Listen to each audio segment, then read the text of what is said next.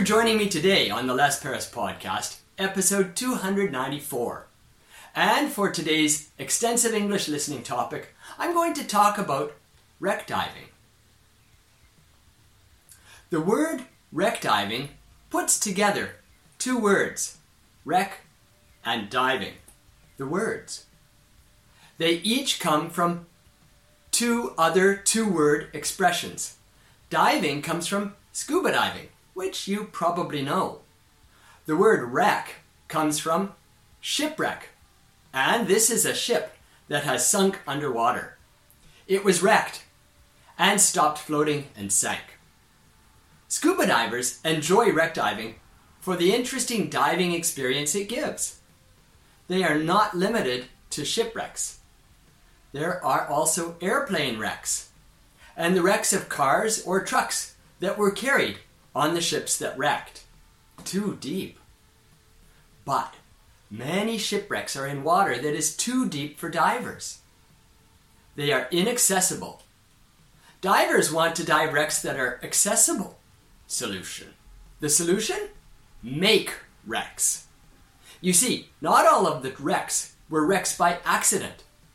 Bahrain scuttled a 747 to make an underwater park. You can go diving to the wreck of a 747 underwater. This is now the world's first underwater theme park. Of course, you need to be a certified scuba diver to go diving in the park, but it is easy to get the certification you need. Now, you don't need to go to Bahrain to an underwater theme park to go wreck diving. There are wrecks all over the world.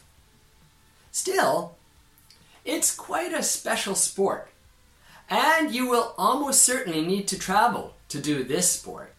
Dangerous. Also, it can be dangerous because the wrecks are often deeper than lots of recreational diving goes. They can be dangerous for another reason, going inside the wreck. Diving underwater becomes quite a bit more dangerous when you go under something like a rock or the roof of a boat, and you need to take extra precautions. It sounds exciting to me. I like exciting sports, and I know I like scuba diving. I'd love to try it. How about you?